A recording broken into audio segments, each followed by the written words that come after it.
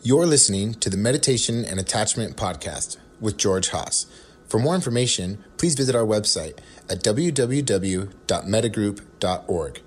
That's www.mettagroup.org. So welcome, everybody. This is Meditation and Attachment, Deepening Your Practice. It's July 29th, 2021 at 7:35 p.m. Pacific Daylight Time. And I was wondering whether anybody had any questions that they wanted me to talk about. AMA, Ask Me Anything, or whether I should just launch into the topic for tonight, which is just the conclusion of the 16 stages. We got through stage 10 in the last talk, and I thought that we would do the last 6 in this one. I don't go too heavily into the last 6 stages because it's beyond where most people's practices are, so it becomes theoretical, which in some ways is less helpful than really trying to make sense out of experiences that you've had that have arisen from your practice.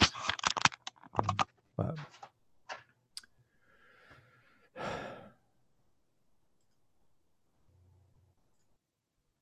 so I'm just launching in. That's the idea, right? I like the manual of insight that was written by Mahasi Sayadaw, and the translation was that I like is by the Vipassana Metta Foundation. Steve Armstrong was the lead editor on there. Some of you probably know that I have gone a few times to Myanmar and sat with U Indika Sayadaw, and he was one of the consultants on translating sections of this, and also the Venerable Viranani, one of the nuns that was at the center, was responsible for the citations with another woman named Viranani, and so I find it to be quite a useful text, and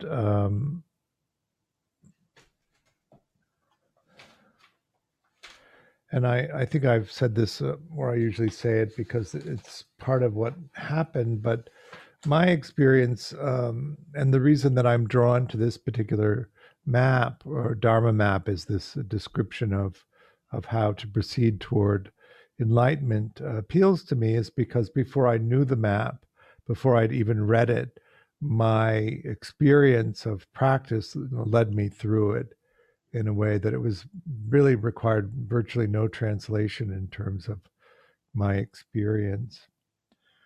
I remember when I first reported the experience of fruition to Shinzen, he was dubious about it.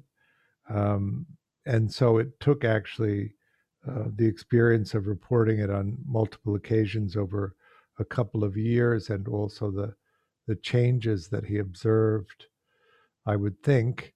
And so really what we begin to understand as we dive into this movement toward enlightenment, if you're practicing Theravada techniques, you're likely to have the insights that come from practicing those techniques, and you can begin to understand and organize the practice in such a way that it takes you through these cycles. So you come into it, you begin with the insight around exploring sensing experience and mind. You explore conditionality, how the mind moves to object to object to object, and how it collects that those snapshots of mind moments to create the experience that we think of as reality, but we come to know as conceptual reality from the ultimate sensing experience, the undifferentiated, unattached, unfixated sensing experience, and then creating this working model and really projecting it outward. I was driving on the freeway the other night, and I'd never seen this before. It was quite interesting. The whole side of the car was an animated billboard. and you could see that there were these little cameras mounted on the handles of the car, and the anamorphic lens was such that even though the whole side of the car was illuminated just from one point, it distorted in such a way that it looked like a perfect picture on the side of the car. I wonder what the wisdom of having animated advertisements on the side of cars while you're driving on the freeway. But we've never been a society where we wanted to impede consumption in any way. So that as you're changing lanes, you can abandon driving down the freeway at 65 miles an hour and attend to the animated advertisement for a service nearby. Um, Once we move out of this conditionality, um, and if you go into the manual, you'll see that each of these insights is supported by an in-depth explanation and also the different things to look for. You move into the understanding of the nature of the three marks or characteristics of existence, anicca, anicca, and dukkha, uh, not self, impermanence, and unsatisfactoriness. Um, so you touch into this introduction. How tightly do you grip to this idea that there's a self, there's a you that's separate from the experience of sensing that navigates everything? How tightly to grip on the idea that you can find a sense of permanence, of security in some way, and how tightly do you grip on to the nature that you're in a body that's going to live forever and be vital and active. One of the things that's so interesting about this is that as you examine it, of course, it's perfectly obvious that none of that is true. The self experience changes all the time. Your mood changes all the time. Nothing lasts. Nothing has ever lasted, and you've always had known that experience of nothing lasting, which doesn't keep you from grabbing onto it. And you live in a body that's been growing. When you're young, of course, it's just improving. So you have this idea that the longer you are alive, the longer it grows. The more it will improve. Your brain develops, your capacity to experience the world develops. As you hit puberty, the whole world of sensual desire opens up in a way that's different than in childhood. The brain really gets sharp, um, and then you hit your mid-20s and you reach the top of your capacity for cognitive function. You're the most vital that you're going to be, and you sort of soar into this belief that this could go on forever. It would be awesome. And then you hit your late 20s and the body switches and begins to age, and then there's that sort of adjustment to that process. In the beginning, of course, it's fairly slow and you can adjust to it. The change in energy still leaves you with a lot of it. And then you go into a kind of stasis which holds for 10 or 15 years, and you can sort of learn to navigate in that way. And then in the beginning of the 50s or mid 50s, there's another change, and the energy level drops precipitously, and the aging process accelerates at a rate that's alarming. How old do you think you're going to live to be? When I was in my 20s, I thought, I'll live to be 100. But most people don't live beyond their 70s. And in fact, in our country, because of the nature of our for-profit healthcare system, life expectancy is actually shrinking rather than expanding. You have to get both longevity genes, one from each of your parents, in order to live beyond that. And if you get both of them, you tend to live into your 80s or 90s, but not very many people live beyond that. I I think the statistic I read was 4 people in a generation live to be into their 110s or 120s. 4 people out of the entire global generation live that long. So the odds are long. You could win the lottery 8 times before you lived that long.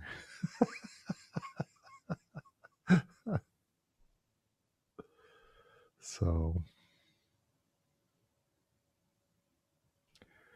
um,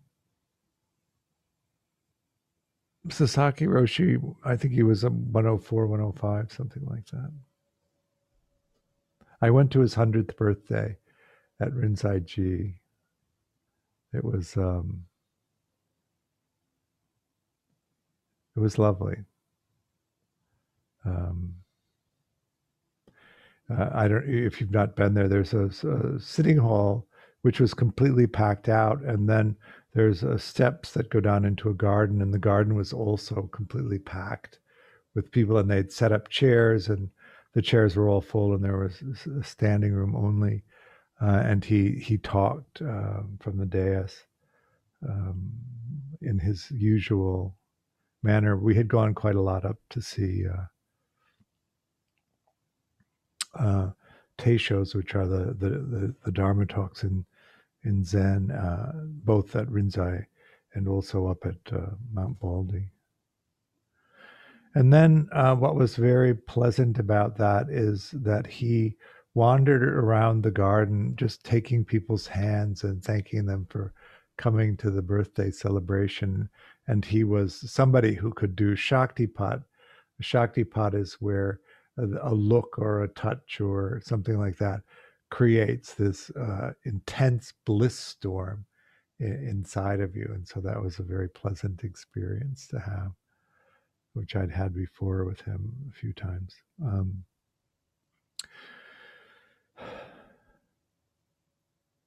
When you touch into this sense of not self, sense of impermanence, sense of living in this body that is temporary, then you move into this stage of examining arising and passing, both at a macro level, but then at this micro level, where each sensing experience arises and passes. And as you get into that vibratory energy of that arising and passing, it begins to dissolve the experiences of solidness, and it begins to dissolve the barriers between sense gates, and then it begins to dissolve the barriers between the perception of inside and outside. And when you get into the this stage or dissolution, you're super concentrated. Everything is vividly clear, and the ability to locate the outline of the body or the sense of the body in space is lost, and you're just this vibrating energy.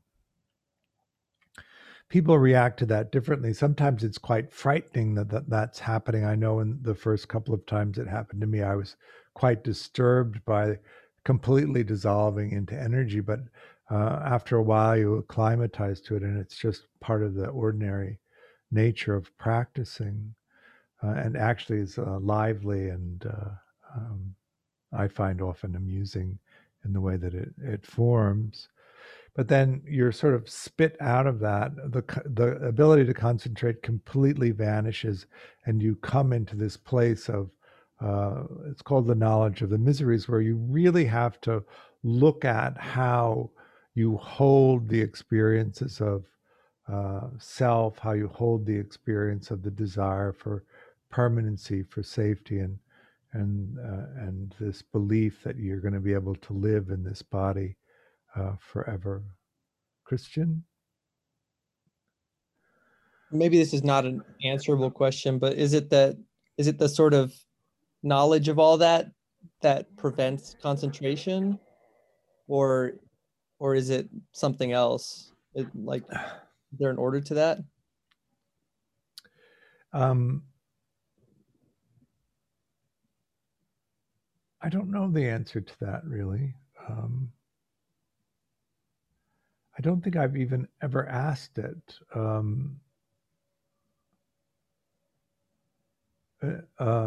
How long that dissolution stage lasts varies quite a bit from a few moments to a few hours for longer than a day.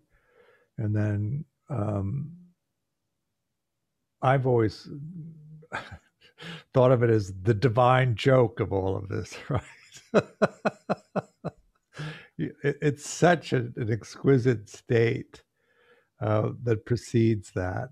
Then you're dumped into this place where it really is kind of muddy and dissatisfying. And I guess I would have thought of it as simply the amount of energy that takes no longer being available, so it doesn't happen. But I don't know. Fear, misery, disgust are the English words that are translated typically fearfulness, that you realize that actually the sense of self is a sensing experience. It's not permanent. There's no location for it. It doesn't really exist beyond construction in the mind. Impermanence, nothing is actually going to last. Nothing is safe. Nothing is enduring, from the tiniest macro level to all of these macro constructions. There's a quality of ease and liberation in that. You don't have to preserve anything because nothing lasts anyway. And it puts you at this road, this fork in the road. One direction is nihilism, and one direction is this willingness to fully engage, even though you know it's temporary. This works well both at the micro and the macro level. You rush in. I say rush in, I don't really mean that. I think you should go in a deliberate way in connecting to people around you, to creating a social network, but you go into that knowing that it's temporary. You value each interaction because there's no guarantee that there'll be another one, even though you're at an ordinary level able to navigate relationships, navigate places to live, navigate places to work.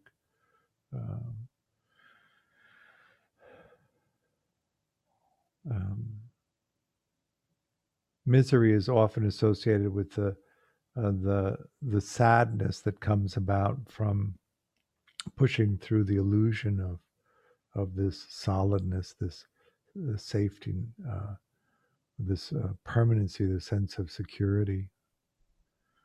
And then you come into the nature of being in the body, which will grow old, get sick, and die. Which sometimes you get what you want, but you still lose it. Sometimes you don't get what you want. Sometimes you have to put up with things that you would rather not have to.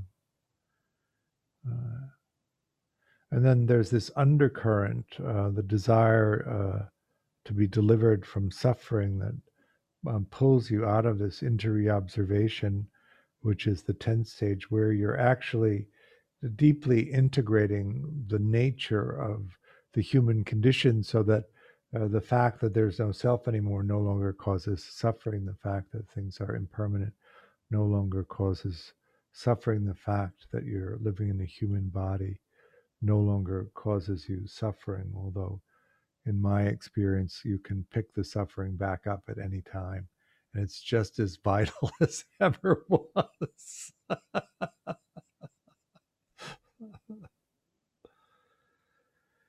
Then you sort of come out on this plateau of equanimity, I like to call it, insight knowledge of equanimity toward phenomena is what it's called in the map. That you really do operate from this basis of knowing the nature of the human condition, and you really do at a deep level understand that is how it is, and that there's no real way to be free of that. We have in Buddhism, of course, all of these constructs around rebirth and not and escaping rebirth through the process of liberation. if you look at the Theravada map, it's a 4-path model based on the eradication of the 10 fetters. The first is stream entry, the second is a once returner, the third is a non-returner, and the fourth is an arahat. In each movement from path to path, you cycle through this map. And so the stages at the end are really about understanding that you've come through the first part of the path and you're on the plateau of equanimity. And then what arises is the knowledge that the fruition experience or the cessation experience could happen. And then in some sense, there's the knowledge that it's going to happen. And then there's a break in consciousness because cessation includes the cessation of awareness. And then you come out of the cessation experience and the sense of self and world reassembles, and then you have knowledge that cessation has happened, a knowledge which is knowledge of fruition, knowledge of path, whether you take another path or you don't take another path, depending on what's been eradicated. And then you come into an understanding of what nirvana is or liberation is. And what liberation is then is the removing of all of the defilements, removing of all of the misunderstandings, and being able to abide in the true nature of the human experience continuously without interruption.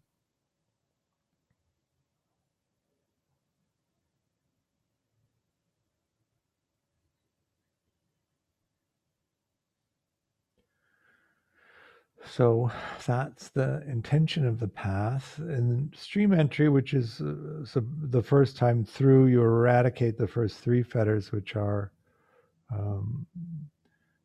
knowledge and the belief in self, the fetter of self, the fetter of belief in religious ceremony as the path to enlightenment, and the eradication of the hindrance of doubt. Doubt being the skeptical doubt that the path does lead to fruition. If you've had the direct experience of fruition, then that doubt is eradicated because you have the experience. The second path is called once returner, which refers to the number of times that you're reincarnated if you take that path. The first path, stream entry, it said that you reincarnate only 7 more times. Understand, in the Buddhist cosmology, you've been reincarnated countless times, that you've stepped on every square inch of the earth, that everyone has been your mother, been your father, been your child, been your brother, been your sister, because there's been so many iterations, so many reincarnations. But when you get to the second path, you're a once returner, which means only one more life, one more reincarnation. Remember that this is the cessation of the path of suffering, and what that means is it's the cessation of rebirth and death, the cycle of rebirth and death. So the purpose in the Theravada path is to end the cycle of rebirth, which you do through the attaining these stages of liberation. This is different than the Mahayana path, where you take the Bodhisattva vow to be reincarnated until all sentient beings are liberated. But in the Theravada path, it really is just your personal liberation that leads to the end of your own suffering, and there isn't that attention to all of us together in it. In the second path, you weaken craving and aversion, but you don't eradicate it. And in the third path, non-returner, you're no longer reincarnated, you eliminate craving and aversion. I think what's interesting to pay attention to in American Buddhism, and particularly in the Theravada world, an open discussion of your own attainments is quite common, even though in the more traditional Asian practices, it's considered really bad manners to do that. So in that sort of American thing about being, you know, recklessly open or forcefully open. When I went to Myanmar, I like to travel with somebody who can speak the language. It's very difficult. I don't really even know the alphabet, the Miramar alphabet, and when you get outside of the main cities, none of the signs are in English. They're only in the Miramar language. So I like to travel with somebody who speaks the language. And he was telling me that when they train people to be guides, that you have to learn the culture of the people that you're guiding because they're so distinct. So, for instance, Americans demand that you tell them intimate details about your family life and what your experience of being alive is and what your relationships are like. And that if you're unwilling to express that, which is not the typical culture of Miramar, they feel offended that you haven't said it to them, and the relationship doesn't work in terms of you being successful in guiding them through the country. But that if you were to make the mistake of doing that with of being open and revealing to people from Germany, they would be offended by it because that isn't their culture. They don't do that, and they expect you to withhold that information from them, and if they inquire about it, that it be very limited and not particularly intimate.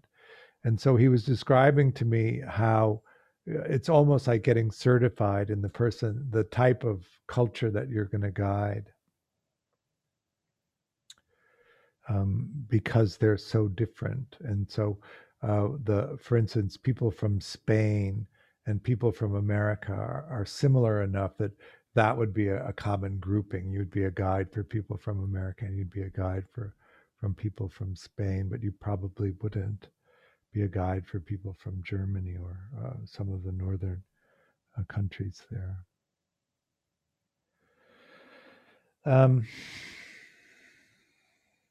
Forgetting why I wanted to talk about that.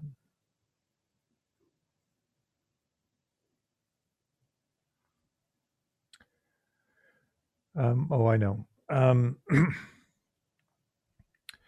One of the things that I think is interesting to understand about practice and what practice tends to lead to, particularly in the American culture where we're forthright and claim attainments, is that often the claims aren't reliable, or the understanding of the person isn't complete enough for them to really know whether they're there or not. And so it's useful to have a dialogue with a teacher who can investigate with you your understanding of what's coming up in the practice and what that actually means. But then also to understand how that would be experienced, what shifts in consciousness, what shifts in awareness you would expect to see in somebody who had the attainments, whether they claim they have them or they don't claim it, so that you have a sense of where they're at. So you really know the terrain of the kind of practice that you do and where it tends to lead, so that you can navigate it. So the eradication of craving and aversion is an interesting point for non-returners. I've met many people that have had stream entry in the classical sense, and the effects of that.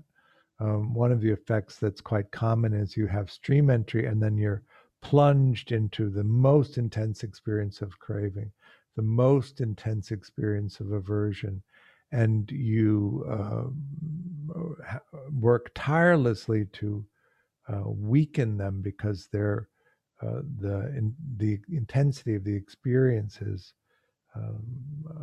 so has such an effect on your ordinary life. So the weakening of craving and aversion is something that's identifiable, and I see that quite often too. But I can't really say that I've ever experienced somebody who's completely eradicated craving and aversion. It still seems to come up. And then the fourth path in the Theravada model is the eradication of the remaining 5 fetters. So restlessness and agitation, the craving for material existence, the craving for immaterial existence, and then the last one is the hindrance of conceit. Christian? Do you think that all of these fetters are like conceptualized in a way that makes sense to think that householders should be getting rid of them? Or is this really something that's like particular for monastics? And I guess I'm wondering about your opinion for like, should someone really strive to get rid of all of these things? Or is this something, or is this some of this stuff more appropriate for like a monastic?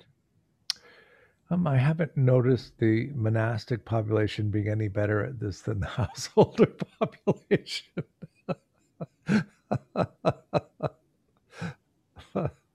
I guess what I'm wondering is, does eradicating some of these fetters actually, could it make someone less capable at sort of making their way in the world?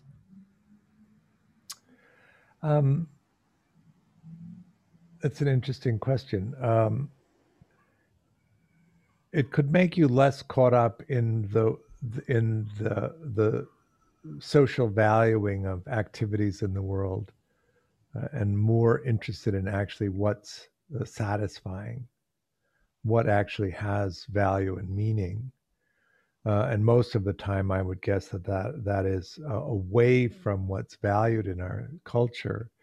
And so your experience and the experience of people that are valuing of the traditional pathways of success in our culture might be quite different. They might see that you're slacking or uninterested in things that they find very important and necessary. Well, I'm already slacking, so I think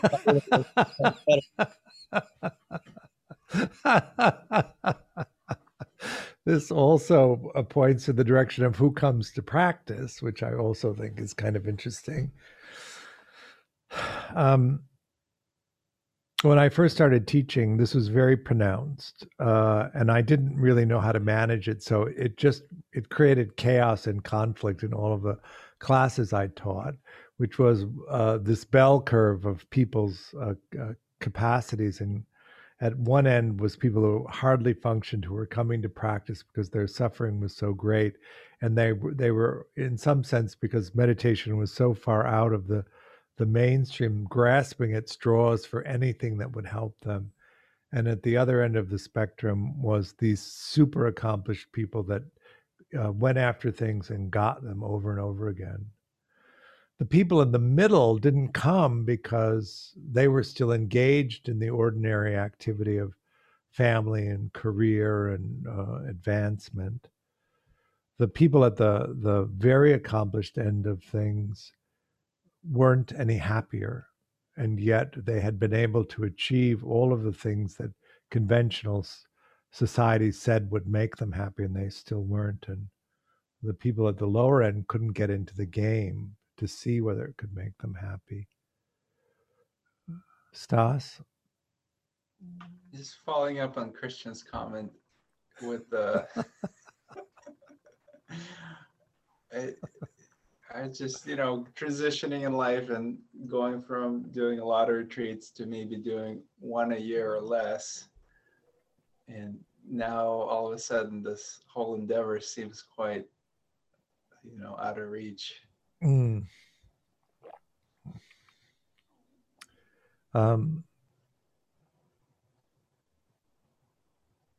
So after my stream entry experience, I left my career and took a dopey job, but I could go on 4 retreats a year if I kept that job, and I couldn't if I kept my career. And I thought that I would rather explore this than my career, which wasn't that meaningful to me. And so, I worked in movies anyway, and I did that for about 5 years or so, and then. And that was enough. And then started to do other things as my desire to explore other things arose. I think also the vagaries of our economy,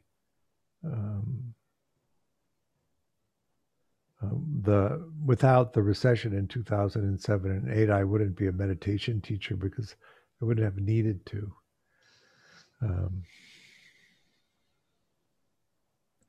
So it's, you go along with your life and it takes you in different directions, and can you be present for it and understand it?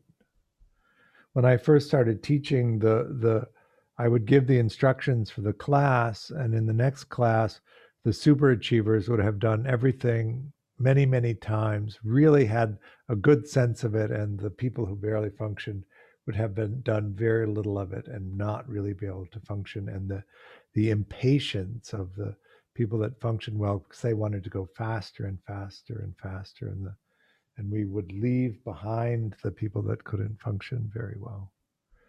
And so there was that conflict. It seemed unfair to each group that they would be burdened with the qualities of the other group.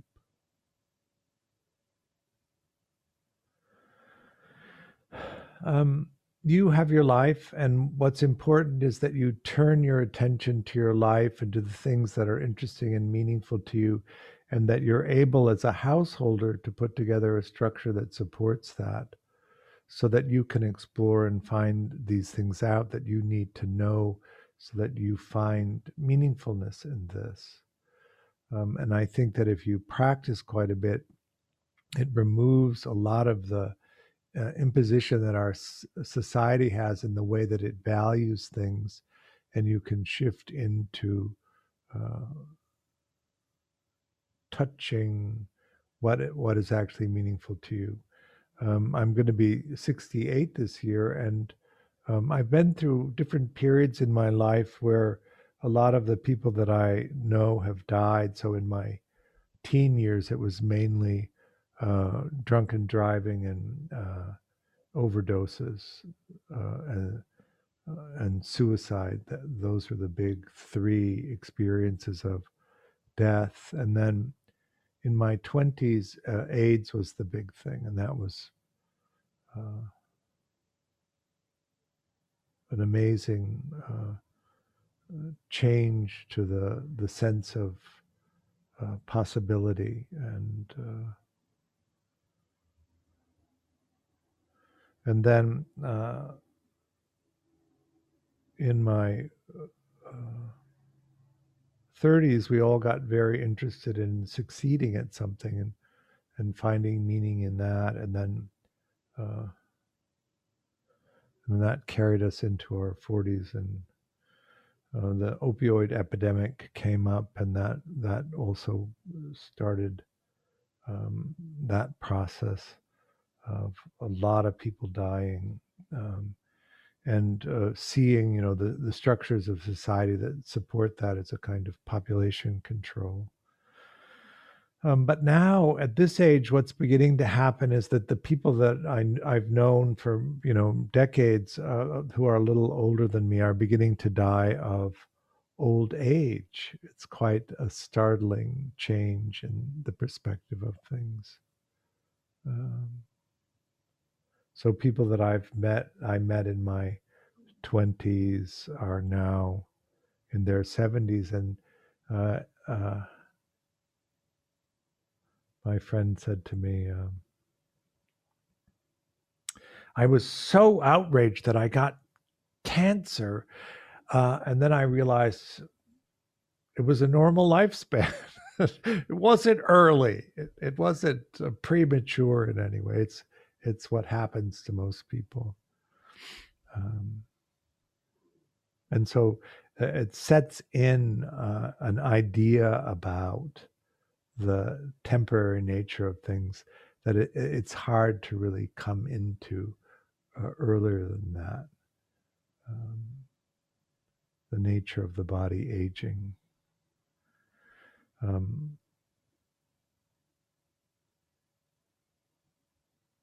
I think that if you can tune into the things that make life really interesting, really meaningful, then the indignities of aging don't bother you so much because you're really interested in continuing on with your exploration, and you accommodate the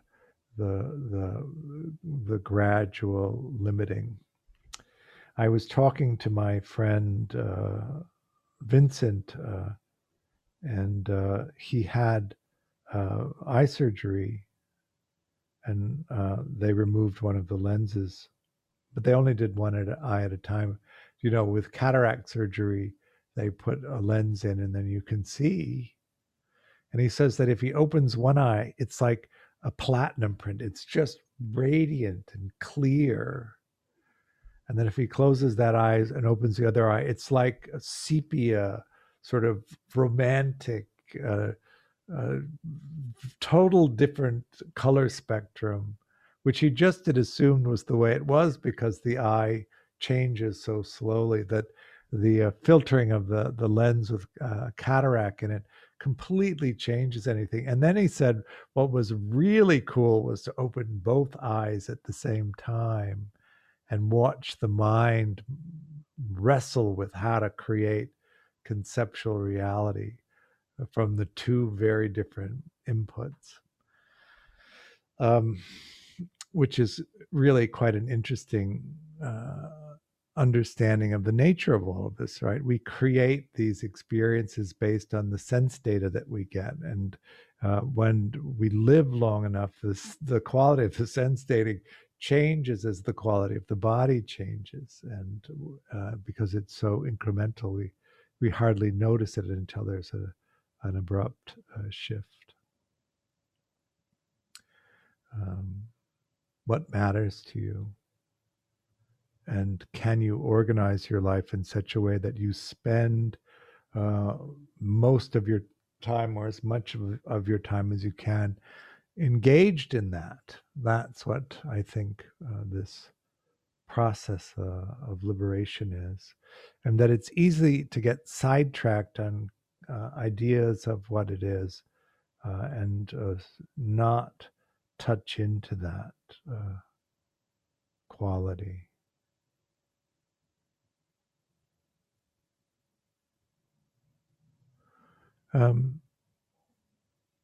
What do you say we do a little bit of meditation?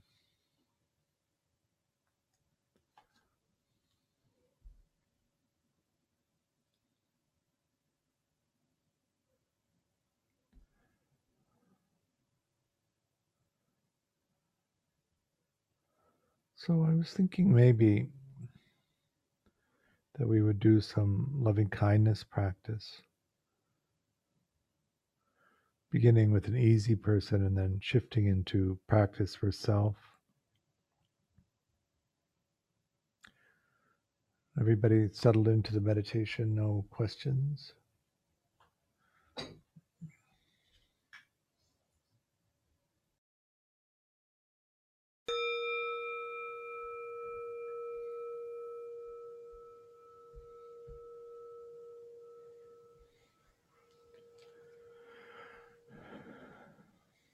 So how did that go?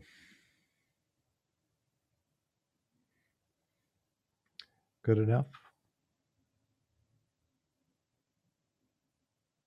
Christian? I get like what I believe is really into the mind state, like my face, it almost feels like it hurts. Like I think I'm like smiling, but does that mean I need to back up and find a more relaxed kind of way of doing it, or is that just part of Is it muscle pain or is it energy?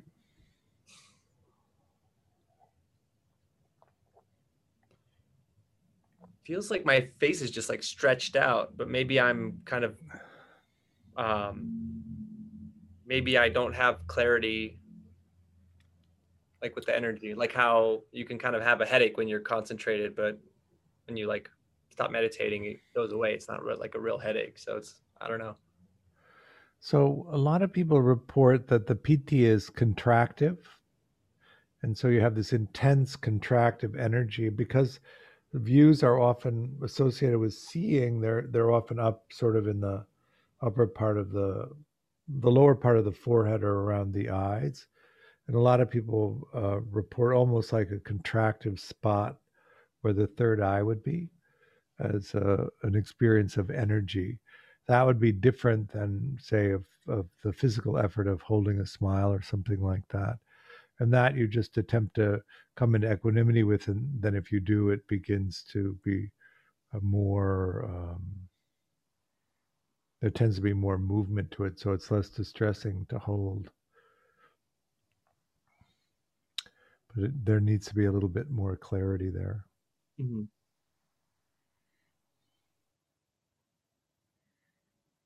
Someone else? All right. Thank you all for coming. Oops. Juliet. It's me, unfortunately.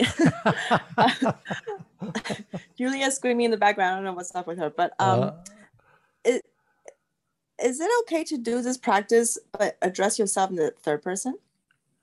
How do you mean? May you? I'm sorry, not in the second person, not like you. Yeah, not third person. Sorry, I meant the second person. Like I find it easier to, instead of saying like may I just feels like really self-indulgent. You say that. It's just like, so, but if I imagine myself, it's still myself, but just like, you know, like I'm seeing myself and I say that to myself, like that works so much better. Okay. Yeah, that's totally fine. It is in some ways an insight into the nature of self, since you're not identified directly with the experience. You're more in a viewing of experience, and then that creates a separate, a different experience of self than one that you would personally identify with. So that's totally fine. So but does that make a difference though in the results, or no, like in the effect? No, the intention is still the same. The object of meditation is the mind state, and everything else drifts into the background except for the awareness of the view. And so even the sense of who you're intending it for drifts into the background as you become more and more concentrated. Okay, thank you. Someone else? All right. So Saturday, we don't have a day long, but on the following Saturday, we have the third of the 3 days on the level 1. And then 2 weeks from there, we have the meditation and attachment for relationships class, which is about collaborative relationship skills. In September, we're starting a level 2 class. And so registration for both of those are up on the website. We're going to have an in-person retreat in December for a week, December 26th to January 1st. There's, I think, 12 spots left in that. We opened the registration this week, so it's filling up quickly. If you're interested in that, take a look at that. That's also there on the website. I offer the class on a dana basis, which means I teach the class freely, but I'm hoping that you'll make a donation to help support me and also the work that Metagroup is doing. There's links to make a donation to us on the website or in the email that you may have received. Thank you for coming. Really appreciate your practice, and we'll see you again soon, I hope, somewhere on the path. Bye now.